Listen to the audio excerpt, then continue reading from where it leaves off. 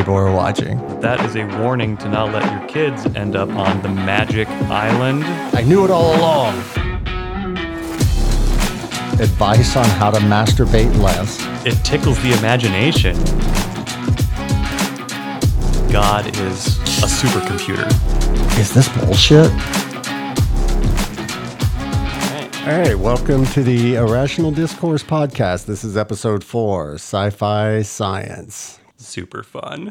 How's it going, buddy? Hey, it's good, man. It's good to be back. Yeah. I wasn't here on the last episode. No, you were out working and left me to go through it alone, and you were missed. Oh, man. I hope our listeners have the same experience as I did when I listened back to it. I wanted to give you a standing ovation, man.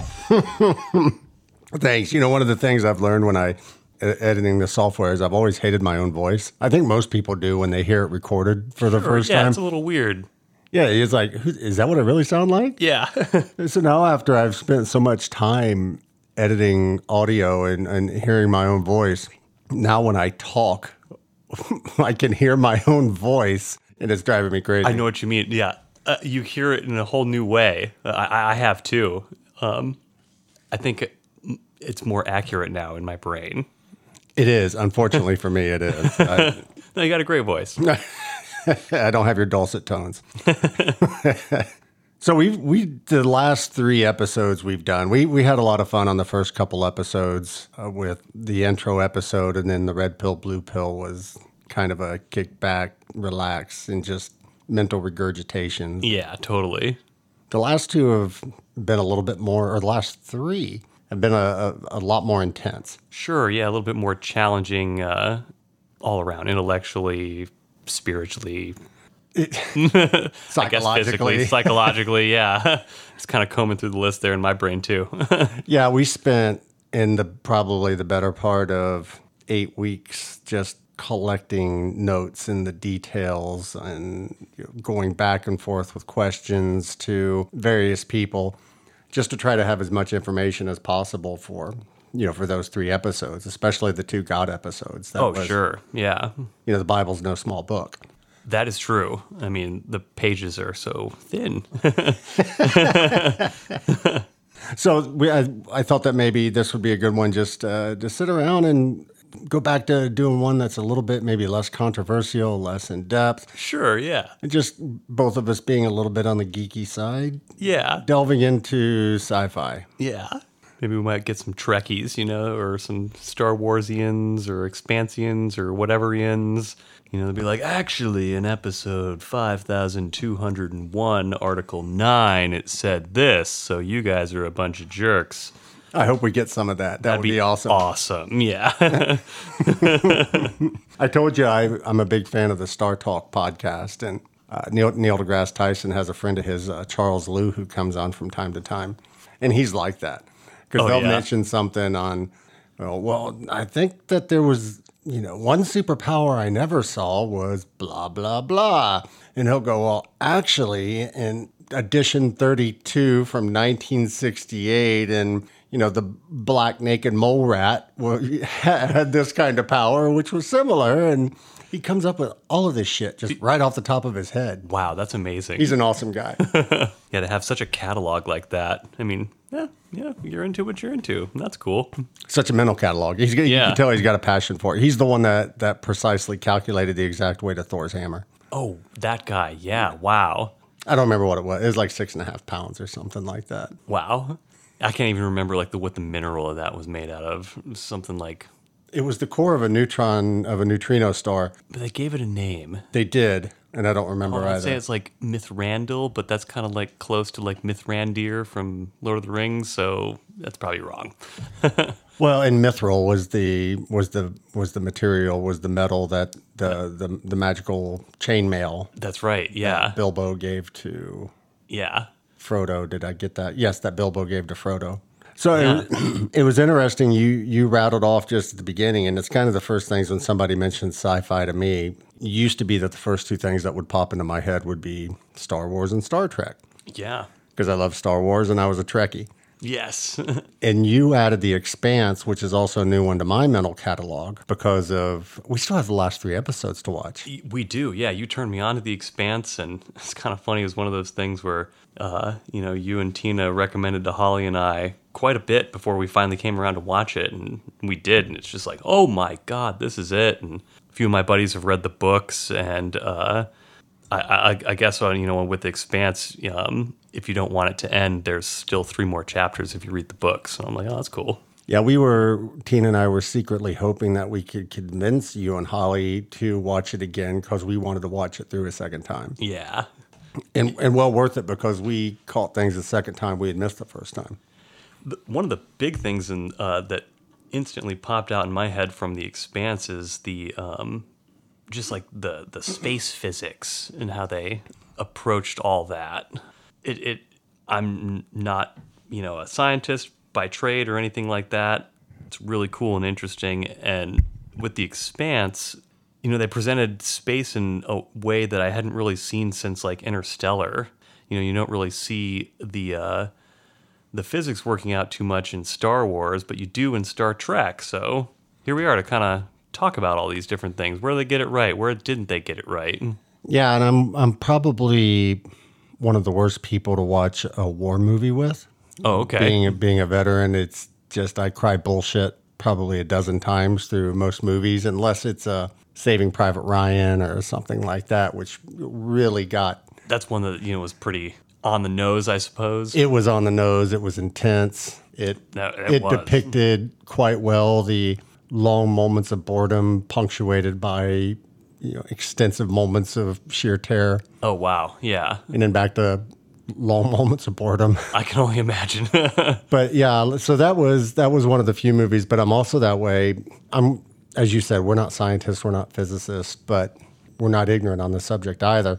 Yeah, it's something that's interesting to both of us. So a lot of times watching sci-fi films, really I start to get that nervous twitch and, my eye starts going when things happen. Well, so like on the Star Wars one of the new ones for me that I noticed when I was watching, I want to say it was the most recent major one. We'll have to maybe edit this. So what was the name of the last big one? Was it Rise of Skywalker? Yeah, it wasn't The Force Awakens. That was an older one. It might have been Force Awakens though too. It was either Force Awakens or Rise of Skywalker. There's an opening scene where it's Rose's sister. The character Rose, it's her sister, and they're like doing a bombing run over like a dreadnought, and they open up the hatch into just open space, and there's no consequence to that. There's no air getting sucked out. She's just like, hey, there it is with open space. We gotta drop these bombs on this dreadnought. I mean, I didn't even see a force field shield or anything to explain that whatsoever. It was just, open space, drop some bombs, close it up, we're all good. I remembered thinking the exact same thing, and I can't recall if it showed it or not, but I think what they should have done is at least when the bombs were exiting the hall, just to have a little special effect like warp, like just that it went through like a force field shield or something. Yeah, with all the special effects that they put into the show, something like that would have been simple. But now I want to go back and look at it and see if they did do that, and I could be wrong. Sure, because there's probably a Star Wars junkie on the other end of this just hollering at us right now. But and to the Star Wars junkies out there too, I hear you, man, and I love Star Wars or lady. I hear you, peeps. I'm well aware too that the creators of Star Wars have openly announced, probably profusely, that the story's more about the drama and the interpersonal relationships. It's not about the physics of space or science or anything like that. Those are just kind of the environment that the stories take place in. But it's not specifically about that stuff. So they kind of have a lot more artistic freedom with it. So with Star Wars, you absolutely have to suspend disbelief when you go in and sit down and you watch those. And they're great movies. Seen them countless times. Yeah. And I enjoy them just as much every single time. But yeah, you have to suspend your disbelief. Yeah, I like watching them personally for the lore and just the human kind of aspects, but specifically the lore and the Force and all that's what tickles my imagination personally. And yeah, sure, there's cool lasers and lightsabers and space, but if you want to get nitty gritty about that, you go to Star Trek, or historically you go to Star Trek for that.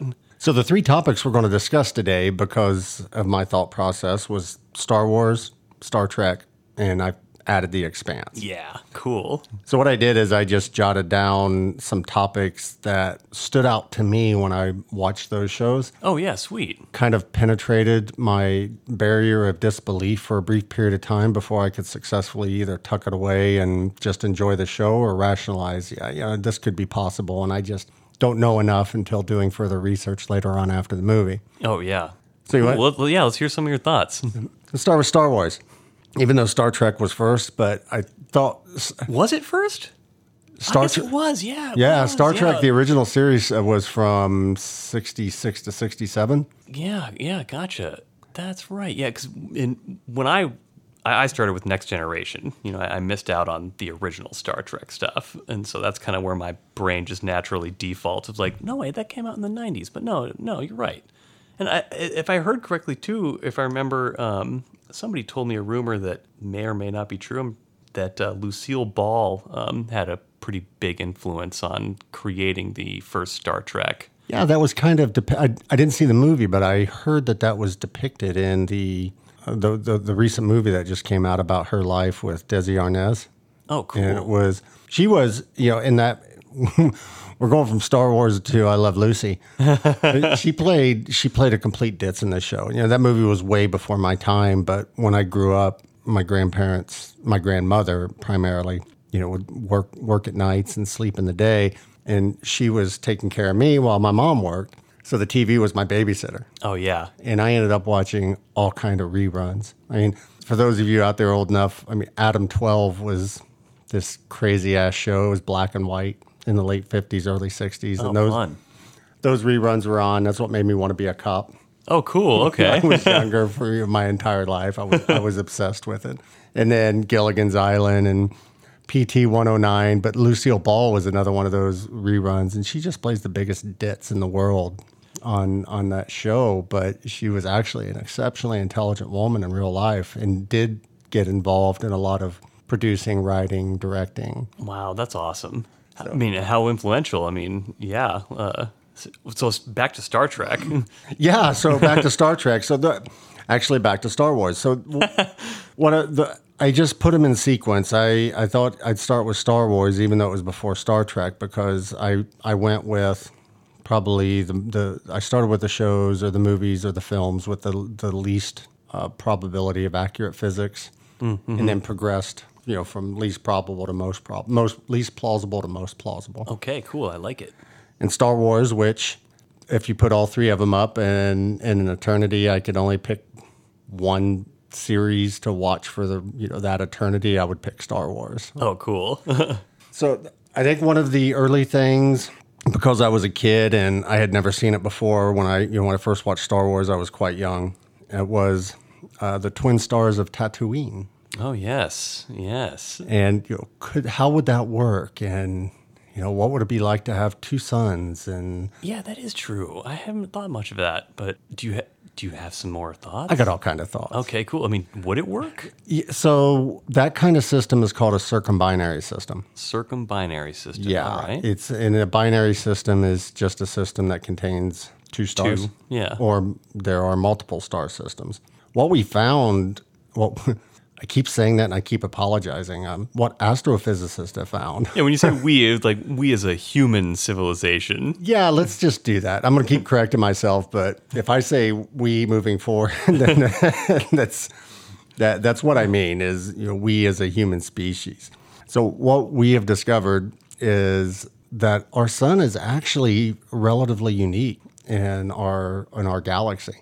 So if you go out at night and depending upon we've looked through our my telescope on more than one occasion, and on a clear night without any ambient light to really diffuse the view of the stars. Yeah, a nice clear night. Yeah, so if we went to the lake and there was no light pollution and a clear night, a crisp, clear night, and you look up at the sky, you can see a couple thousand stars with the naked eye. Mm-hmm.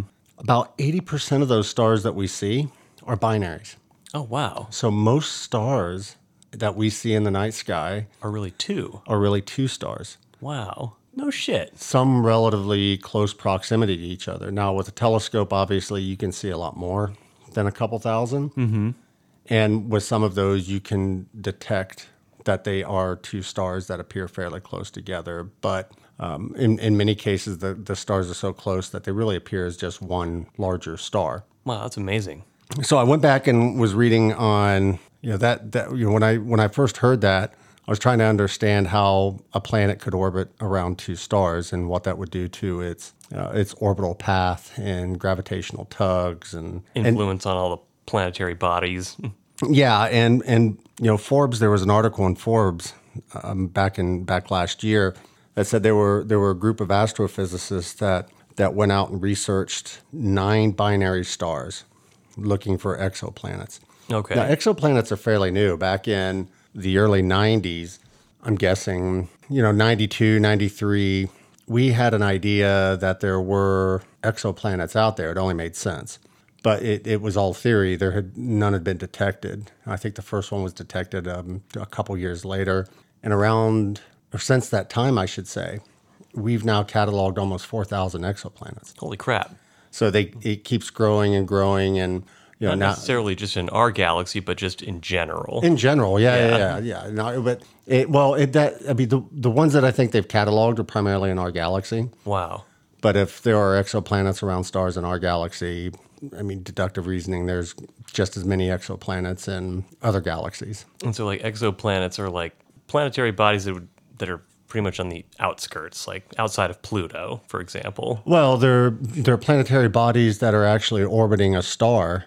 Yeah. That is the closest star system to us is 4.37 light years. That's Alpha Centauri. Okay. So and there are exoplanets that have been discovered around Alpha Centauri. Kepler 64b is one of them. Wow. So the cosmologists, the astrophysicist community, know how to detect them now. And actually came out, there was a guy, I don't remember his name because I'm flying off the handle here. There was a astrophysicist, and he was fairly unknown, and his job was kind of mundane. He had this vision on finding exoplanets and on a way to do it, but he had pretty much been, I won't say ostracized. He wasn't ostracized. He'd kind of been pushed out to, relegated to the fringe research section of astrophysics. And he had decided that and come to terms with, well, I guess this is going to be my life. I have a job. I'm going to be doing this. It's nothing special. There's not going to be any fame or praise for my work. And then he was the one that actually, using his technique, discovered the first exoplanet. Wow. And then it's really taken off since then. Do you know, just out of curiosity, what's the technique? Oh, so it's relatively straightforward. So if you think about gravitational pull, Earth is influenced heavily by the sun's gravitational pull. We orbit around the sun. Yeah. And it's the gravitational pull of the sun and our momentum in one direction that causes us to orbit the way it does. Yeah. But it's not just the sun that exerts gravitational force. It's everything. On Earth, the Earth also exerts gravitational force on the sun. So two objects, you and I sitting 3 feet apart, are exerting gravitational force on each other. Yeah, wow. But when you have a planet like Earth, or even, most exoplanets that have been discovered are like Neptune-sized and larger. So they have a lot of mass, and they exert a lot of gravitational force on their host stars. It causes the stars to wobble. They would basically zoom in on a star, and then they would track that star. And as they tracked it, if they noticed that there was a wobble to it, they could determine where where that wobble was coming from. They could determine that there was an exoplanet that was orbiting that star, because that would be the only thing that could exert that kind of gravitational force. Wow. And also by the amount of the wobble and knowing the mass of the star, they could get an idea of how large the planet was as well. That is so cool. The other thing that they could do is as the planets would pass in front of the star, they would be able to detect a slight dimming of the star's magnitude. Sure, like almost like, seeing its silhouette. Or the star is emitting this amount of light, but it dims by some fraction of a percent at a certain time. Yeah. And you can tell that the planet is passing between us and the host star. That's so cool. What they discovered when they were looking at these 9 binary star systems, Yeah.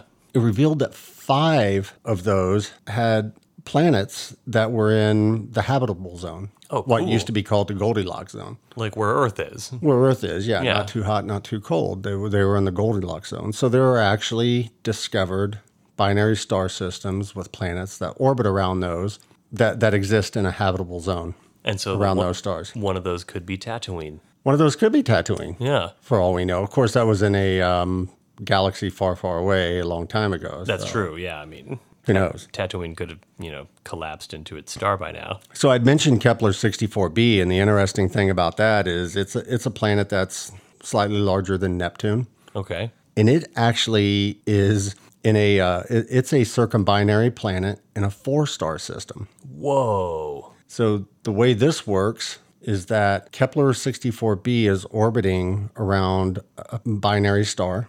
Okay. So 2 stars that are orbiting each other. Kepler 64b is orbiting those 2 stars. And then outside of Kepler 64b, there's another binary star that's orbiting Kepler 64b's host star. Wow.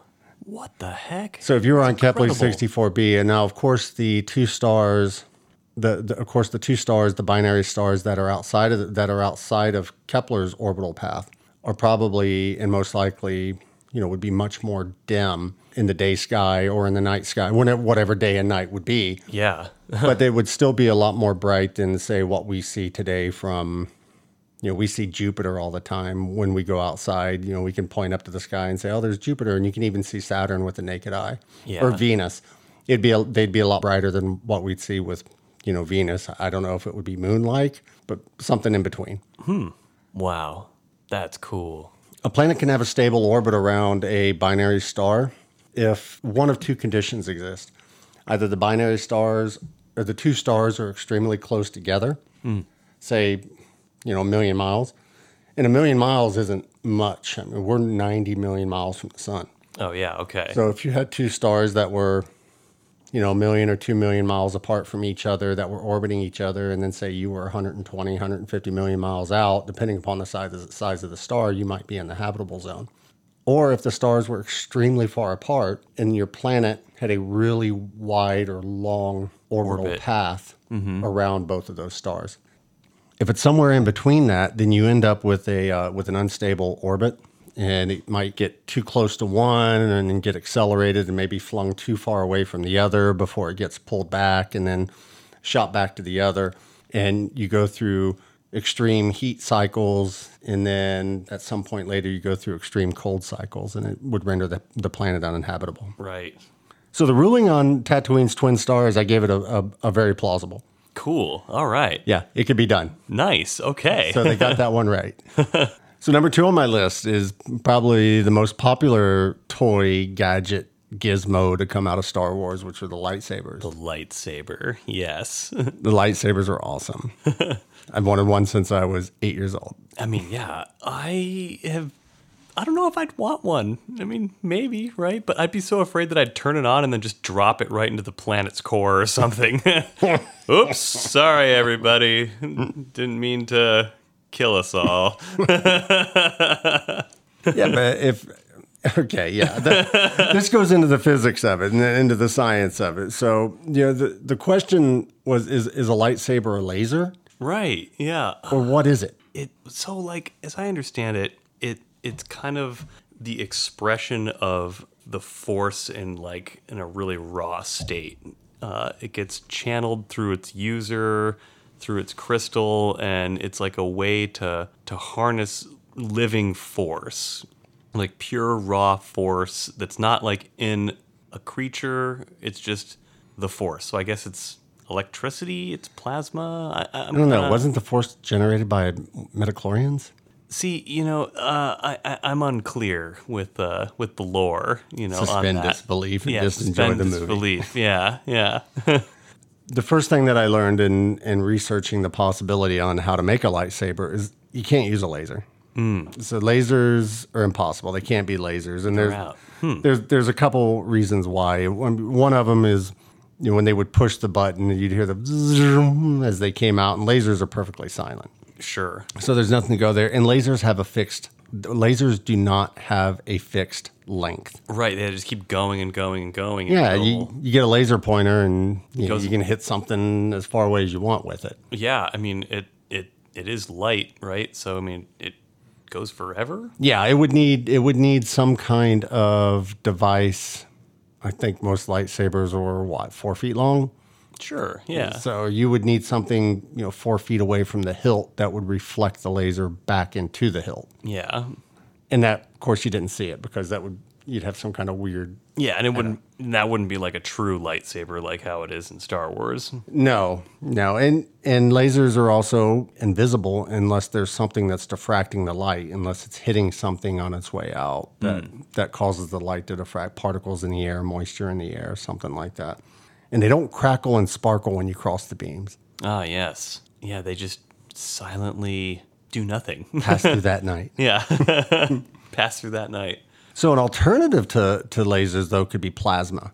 Okay. And plasma is really, I didn't think about plasma until I started researching this. And, plasma in the industry I work in, we sell to customers who make, plasma cutters and things like that. And it's really nothing more than you're ionizing, you're stripping electrons away from a gas. And I think the most common type of gas is xenon. Okay. And we see plasma every day or most every day when, you look at fluorescent lights or you look at neon lights. Oh, yeah. It's a form of plasma. Yeah, it's electricity running through the gas, and when that happens, it glows or something. Yeah, so as you ionize the gas, it causes the gas to glow. Gotcha. Ionize it specifically. Ionized, by stripping electrons away. So it's Yeah, I've seen some YouTube videos of a guy or DIY guys that have hooked up a plasma cutter that they've customized in some way, so they have this handle that can cut through super thick pieces of steel, and they've got it designed so they look a lot like a lightsaber, but they're still connected to a cable that's connected to their plasma cutter. It's not like a standalone lightsaber thing, but it looks a lot like one, and they do cut through stuff, and they're incredibly dangerous. yes. So the way most plasma, like if you look at a fluorescent bulb, you can grab a hold of it and it doesn't burn. Yeah. That's a very low amount of current that's passing through that gas to create that amount of light. Because plasma is conductive, you can pass a current through it and, like you said, generate the heat that was needed. But it would require. I looked one thing up. Is like how much power would you need to? Was it episode 1 where Obi-Wan and Qui-Gon? Yeah, I think it was episode 1 where Obi-Wan and Qui-Gon went up to, I don't know, The Viceroy's ship. the Viceroy's ship. Yes. Yeah. And Qui-Gon took his lightsaber. And the Yeah. blast shields came down, and he rammed it in there, and then was like slowly moving it, and you could see the steel melting. Yeah, and it gets hotter and hotter until finally they cut through. Yeah. So the question is how much power would be needed in order to generate enough energy with the lightsaber to actually slice through the blast doors and everything. Wow. Turns out, as with anything out there, people have done the calculations. Okay. So and what have we discovered, people? And I can't remember if I got this one from the European Journal of Physics, but I have some source documentation, source references that I'm going to give at the end of the episode here. But basically, their calculation is that the amount of energy that would be needed to power the lightsaber to do what it did in episode 1 would be equivalent to generating 1/10 of the energy of the output of our sun for 1 second. Holy shit. I mean, holy crap. You don't get that with 9-volt batteries. Wow. 1/10 of the sun. So there would have to be, and again, suspend disbelief. They have some kind of power crystal. I can't remember what the crystal was that was used in Jedi lightsabers. I don't think that was revealed until much later in the episodes. Yeah, it is a... They weren't dilithium crystals. Kyber crystal. Kyber crystal, yeah. It. Yeah, Kyber. So it would have to be able to output that kind of energy every second. Yeah. For the duration that he had the lightsaber into the blast doors. Wow, so that is one heck of a force wielder right there. Yeah, the other thing that you would need on that is, in order to contain the plasma, you'd need some kind of force field. So it would also have to be powering the force field. But the force field would also have to be such that it allowed visible light to pass, but not infrared light, because there was no heat near the blade of the lightsaber. Yeah. It was only if the lightsaber made contact with you, which presumably would be once you penetrated the boundaries of the plasma shield of the force field. Yeah, yeah, that's what I was trying to say. Yeah, of the event horizon of the force field. So Wow. the ruling I gave on lightsabers, unfortunately, is that they are really, really cool. I still want one, but they are absolutely impossible without the aid of some technology that we're not aware of today. Wow. Yeah. Well, hey, good luck developing it, guys. And I hope like hell somebody is sitting there listening to us, calling us an idiot with completely functional lightsabers in their hands. Oh, right now. yeah. Look what I just did. With a 9-volt battery, fucker. All you have to do is just, repeat its pattern signal 20 billion times. You just need a little microchip. So another thing of the physics of Star Wars, the science behind it that bothered me, even as not as a child, but as a teenager, moving forward. And it doesn't just happen in Star Wars. I mean, Battlestar Galactica, or even in Star Trek and The Expanse, was sound in space. Oh, right. Of course. Yeah. No sound in space.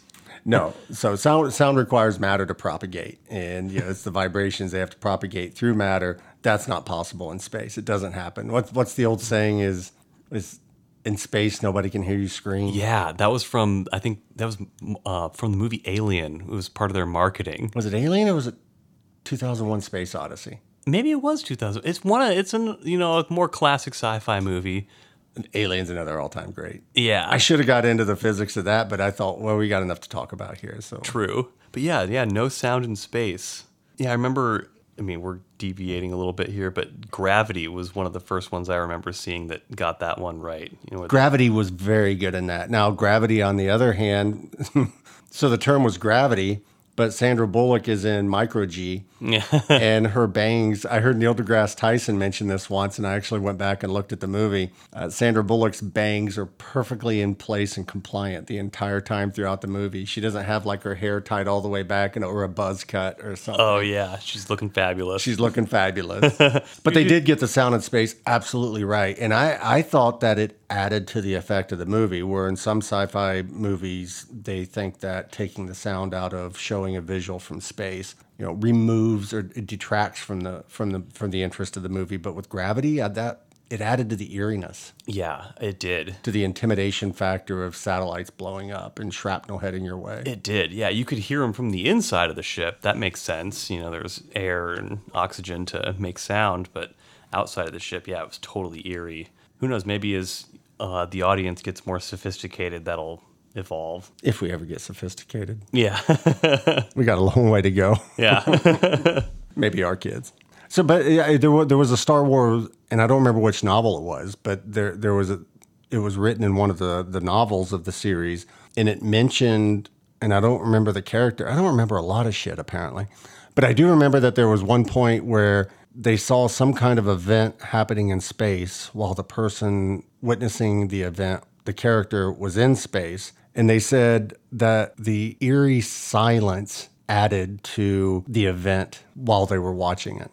So they mentioned, they did reference that, no sound in space in the novels. Mm-hmm. However, there was one explanation for why there was sound in the movies, and it makes sense. It says that there was a sensor system within the ships that would recreate the sound basically the sensor system would be monitoring a ship. So imagine you're on the Death Star and you're tracking 5 ships. The sensors would recognize the type of ship that it was and analyze the movements that it was making while moving through space, and it would recreate that sound inside the ship. Oh, weird. To give the... And this is in Star Wars, they said? Yeah, so this was the explanation for it. I see. This was the explanation given after the fact. It was like, well, you suspended disbelief. Here was our thought process in doing it. It's like, we just implied, or it was implicit, that there was a sound recreation system based on the type of ship that it was monitoring.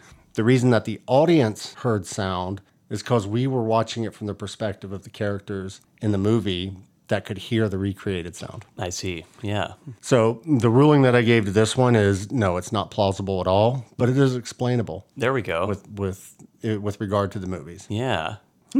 If you don't mind, I might need to take a little break to tinkle real quick. Let's do it. All right. All right, quick break. We're back. All right.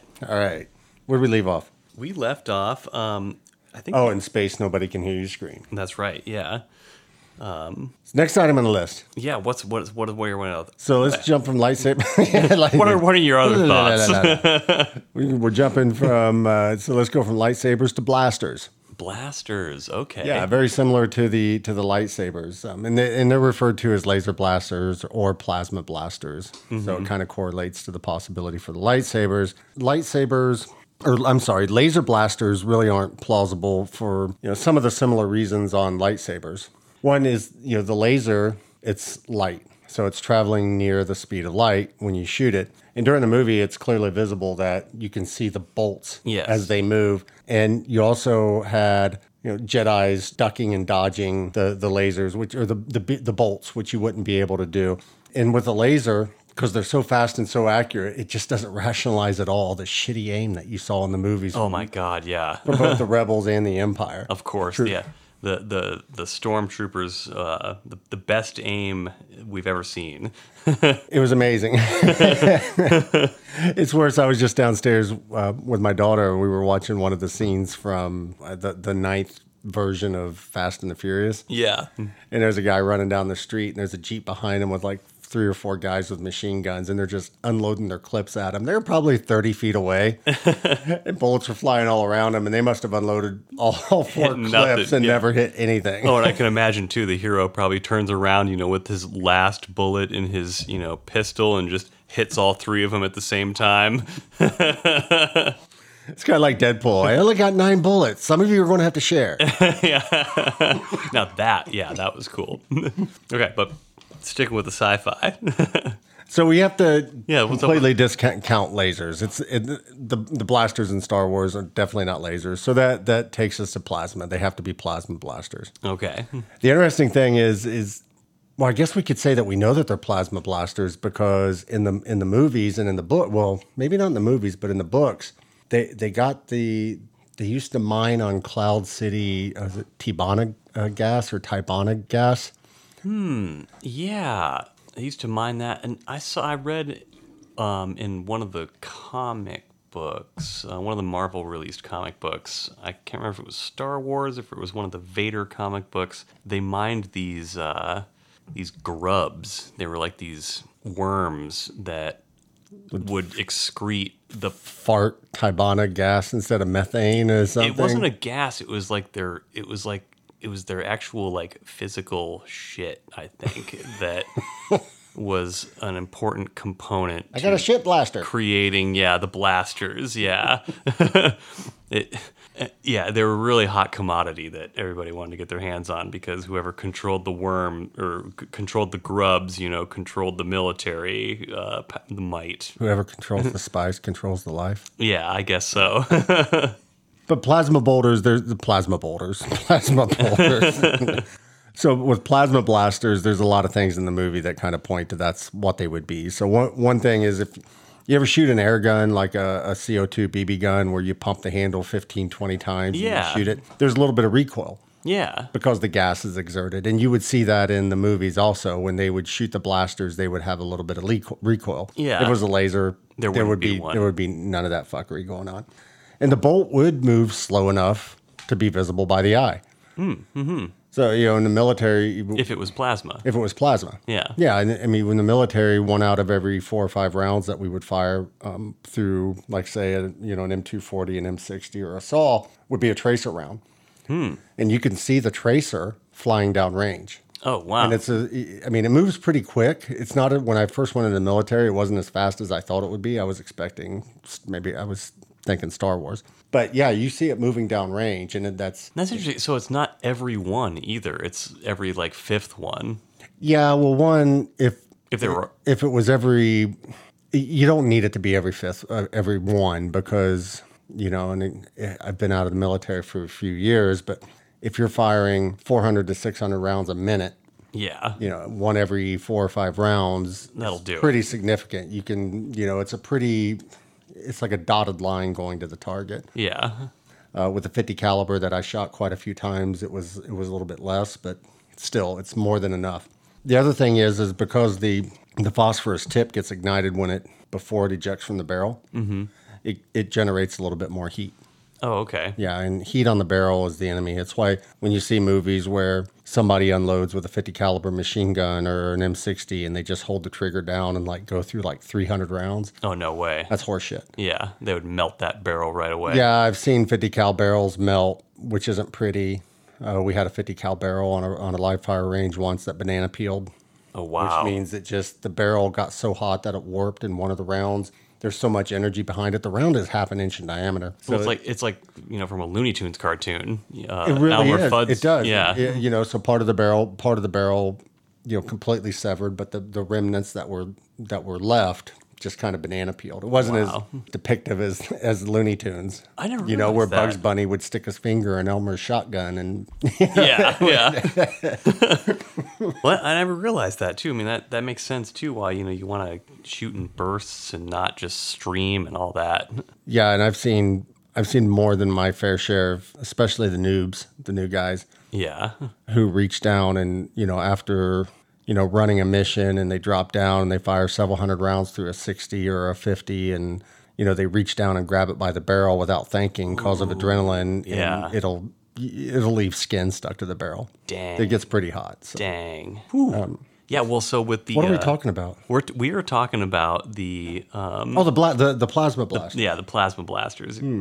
So, yeah, and the other thing is you'd be able to detect them by the eye. So the ninja type Jedi, the support and boost of the midichlorian powers, might be able to actually dodge them because you can't see them. Yes.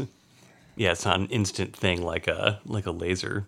The other interesting thing about if they were plasma, so plasma is extremely sensitive to magnetic fields, even the planet's magnetic field. Oh, wow, okay. So that would also explain the aforementioned very shitty aim that was demonstrated in the movies repeatedly with... Because they're plasma bolts. They would have been better off if they had found out a way to rapid load 18th century muskets. Because those bolts, they were right on top of each other and there were bolts flying everywhere. More than likely they would shoot and they would kill somebody, but it would never be the person they were aiming at. There was just shit going everywhere. But so, yeah, the planet's magnetic field could influence or would influence the bolt that went. And if if they're sensitive to magnetic fields, could also explain possibly how the Jedi could deflect them with a lightsaber. Ah, yes. So yeah, I like the way this is going. Yeah. However, as we talked about with the lightsabers, the power source would need to be incredibly large. Oh, I see. It would have to be incredibly large to, generate enough power in the bolt to not only propel it, but to have that much heat to where it could destroy the target once it impacted. Yeah, I saw it's outside of Star Wars now, but it was a Terminator fan page, like a fan wiki, and they went super in depth into. I wish I could remember what its name was, but anyway, they went into super in depth with all the Skynet stuff, all the way down to how their plasma bolts worked, and it pretty much was exactly like how you just described, where it would need to be plasma, and it's susceptible to magnetic fields, and it would have to have some sort of shield around it too. Interesting. That dude was tapping into the same stuff you were tapped into. I'm trying to remember now. Physics. I'm trying to remember now that one of the scenes when Kyle Reese does a flashback in Terminator. And, the T-800s without the skin Yeah. are coming across and they're shooting and he's trapped and kind of burning. It was the nightmare he had. Yeah. Did they have power packs on their back connected to their rifles? I don't know. I'm going to have to look that up. Yeah. Because that would give more plausibility to the story, too. Sure. Yeah. I don't know if they'd be nuclear-powered backpacks, which would be scary and thought, but, I mean, they're T-800s. So Yeah, they were nuclear powered. According to, I don't know if it was this fan thing or. Well, no, you remember do you remember yeah. Terminator 2 when after he saved? No, it was Terminator 3. After he had saved John Connor. Yeah. With his soon-to-be wife. Yeah. And they were in the back of his beat-up pickup truck, and he's driving through the desert. Okay. And he pulls out one of his cores because he says it's become faulty, and he throws it, and then there's a nuclear mushroom cloud or whatever. Yeah. Yeah. The Terminators themselves totally had an energy source like that was nuclear or something.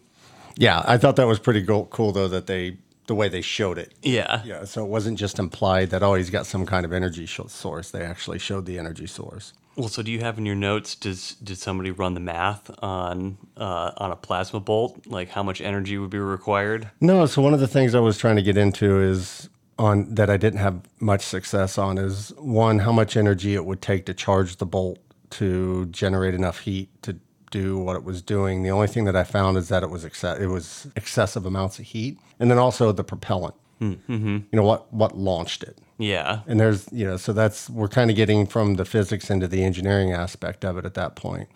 I have an engineering degree, but not on plasma blasters. Yeah.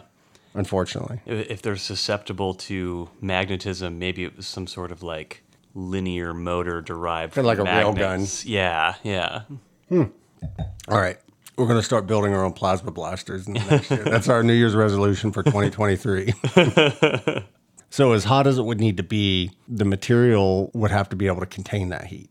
So the weapon itself, and we just talked about that with real-world weapons on how heat can deform the metal. So, these are things that would technically get much hotter and sit in the weapon and not just start generating heat at the moment they were fired. So it would, there would have to be some kind of unknown material available.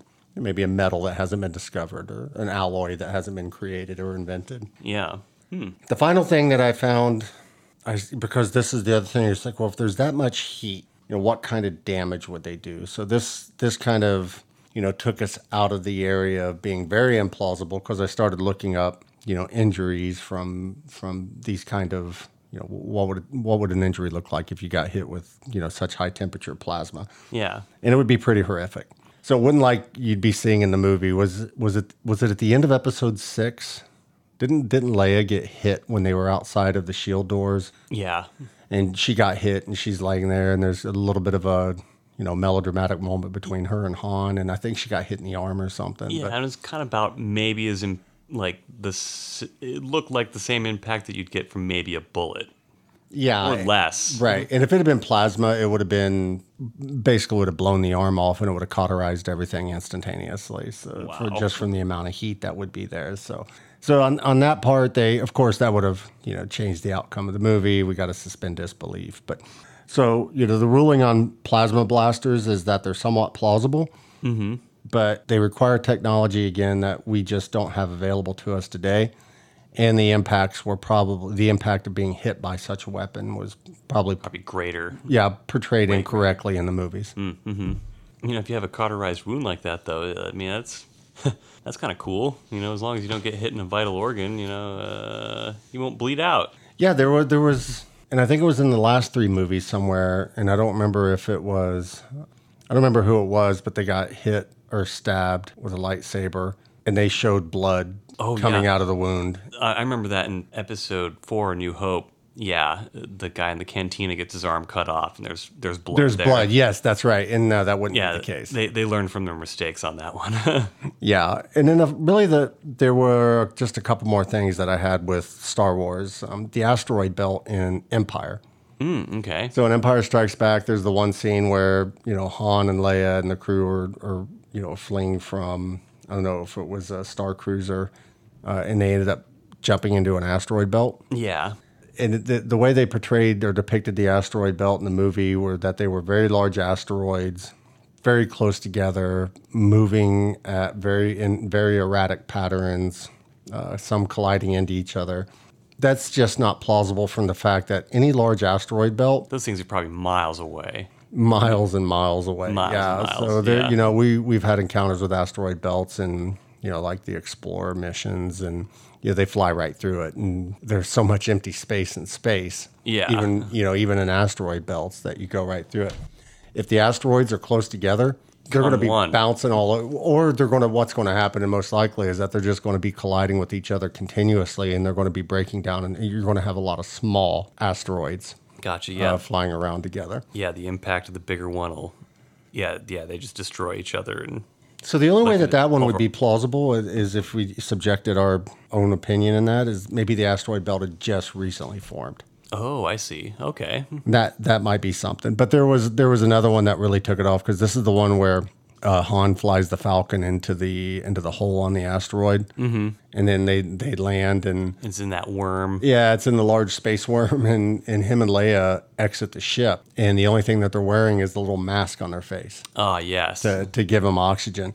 Asteroids don't have an atmosphere. One of the first things that would have happened would have been barotrauma. Their body would have rapidly decompressed. Oh my God. Yeah. Which isn't. Did you ever see the original Total Recall? Yes. Do you know where Schwarzenegger gets thrown out on the planet and he's going? Yeah, and his eyes are popping out. And Yeah, so that would have been Han and Leia. And the other thing is that, you know, when you're exposed to the vacuum of space, you go through ebulism, which is basically your blood boils. It changes the boiling point of your blood. Well, wow. Well, so they were inside the belly of a worm or of a creature, you know, so would that have any impact on that? But if there's no atmosphere around the asteroid, there'd be no atmosphere inside the worm. I see. Yeah. Yeah. Yeah, so that was the only thing that kind of ruined that one. They would have had to have come out in a full-blown spacesuit. Yep. So, but if they had wiped out Han and Leia and Empire, it would have just completely ruined the plot of an otherwise excellent movie series. Yeah. But I did just picture them going through the Total Recall, blah, blah, blah. And Schwarzenegger is awesome. He's the only guy that I know that can moan and groan with an Austrian accent. So the ruling I gave that one, yeah, it's somewhat plausible for the asteroid belt if it had recently formed, but not for Han and Leia to walk out with nothing but a mask just over their nose and mouth for oxygen. Ah, well.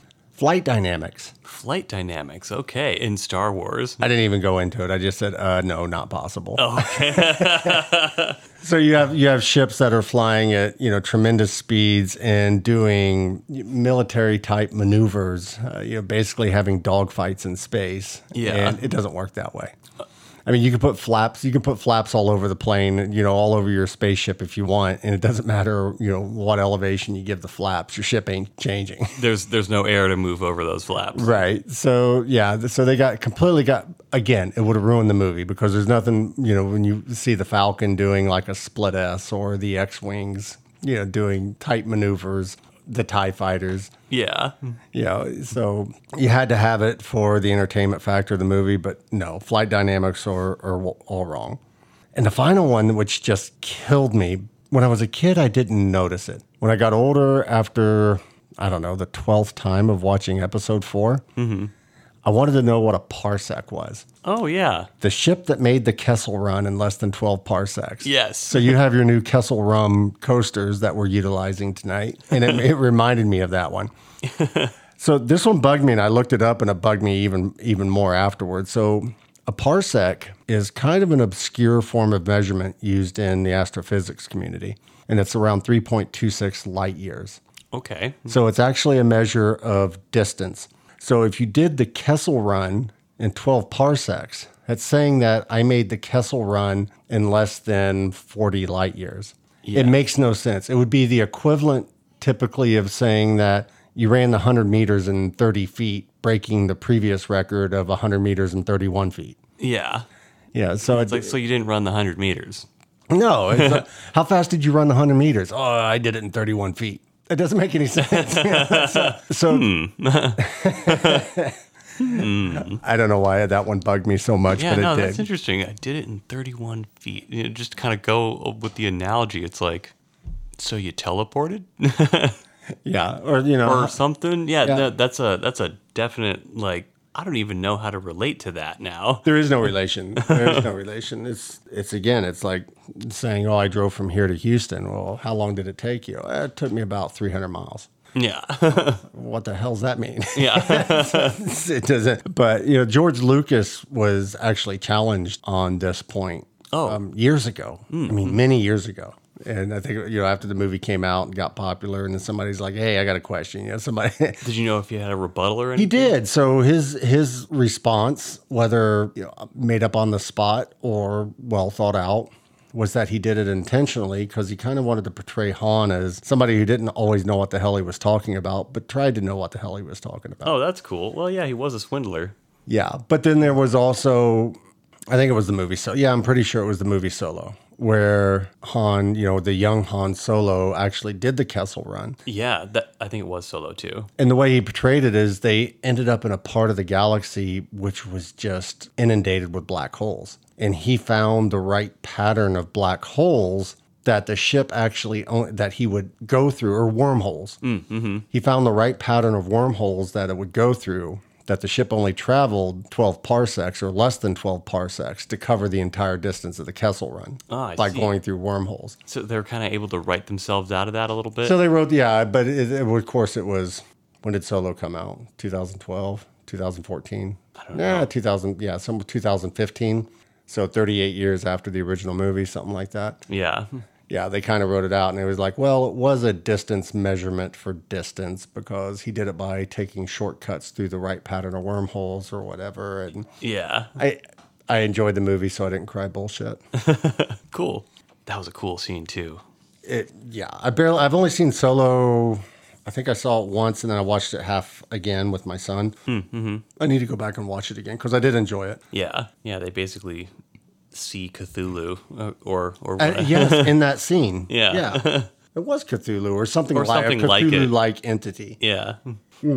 So a couple goofs that I noted on Star Wars, which were funny. Do you remember in Empire in the Battle of Hoth where Luke is on his was it a tauntaun? The creature, yeah, the tauntaun. The tauntaun that he was riding through the snow, and then the what the hell's that thing called? The abominable snowman came out, and The Wampa. the Wampa. Yes, thank you. I couldn't Yeah. remember the name. Drug him off to his cave and hung him by his feet. Yeah. And when he woke up, he could see his lightsaber buried or stuck in the ice or snow. Yeah, just he, like, out of dropped reach. it. Yeah. Yeah, and he was reaching for it, trying to use the Force to pull it towards him. Yeah, I remember this. Yeah, if you freeze frame on that scene where it zooms in on the lightsaber, clearly stamped on the hilt of that lightsaber says New York. What? Yeah, so apparently the state of New York were dealing arms to the rebellion. Wow, that's a fun little fact. It's still there, and you can So I went to Google and looked it up, and sure enough, there's a lot of images out there where you can see it, and it's stamped in New York. So I wonder if that's because so I looked into this, see if I can make one for myself. The original props that they used were old. What the heck are they called? They're called flash tubes for cameras. So like old school cameras would be, you'd have the little camera obscura that would take the light and make the impression onto the film from the light. But in order to generate light, they had this separate flash device that they would hold up in their hands. You can kind of see them in like old 1920s movies. The guys are like, oh yeah, even the late 19th century, where the Wild Wild West, they would have the powder up where they would ignite it. And and they'd push a button, and it would shoot this flash, and it would burst this like light bulb flash, and that's how the camera would pick up its film.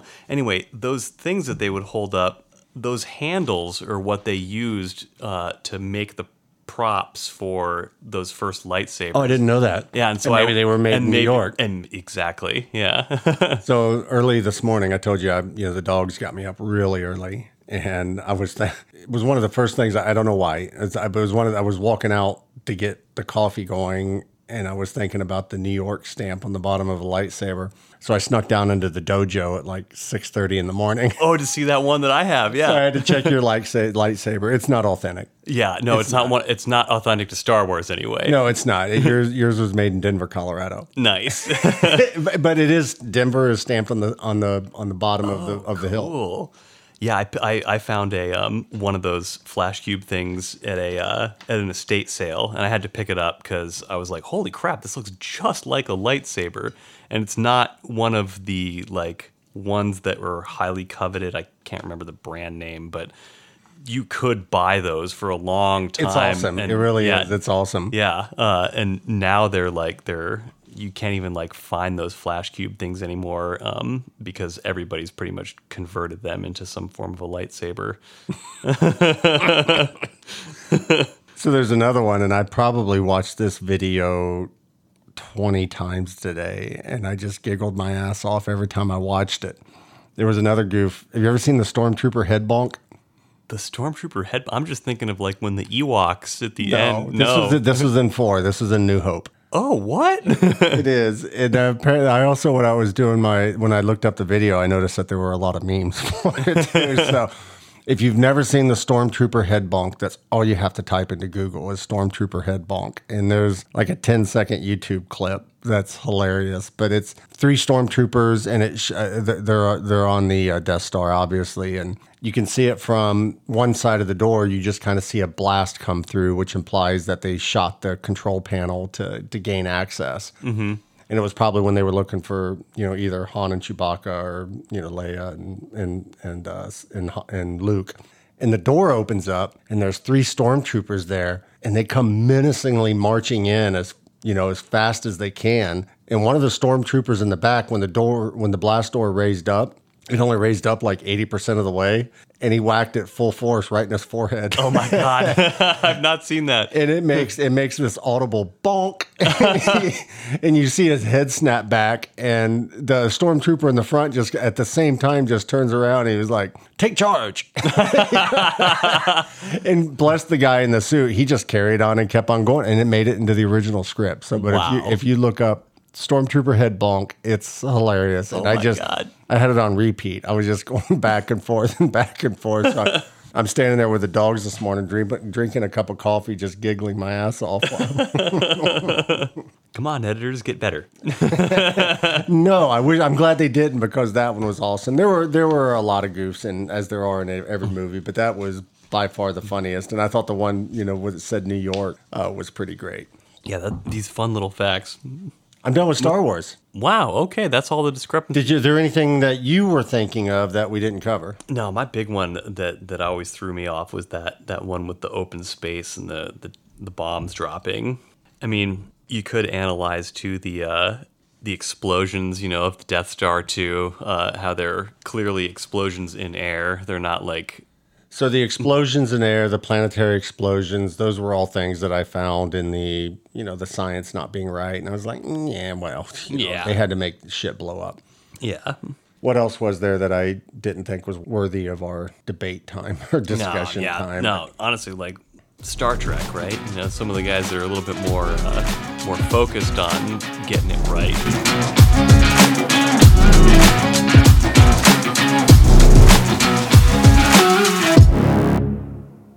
Thank you for listening to this episode of the Irrational Discourse podcast. If you have questions, comments, or suggestions for future episodes, you can send us an email at debate@irrationaldiscourse.com, or you can contact us directly through our website at www.irrationaldiscourse.com.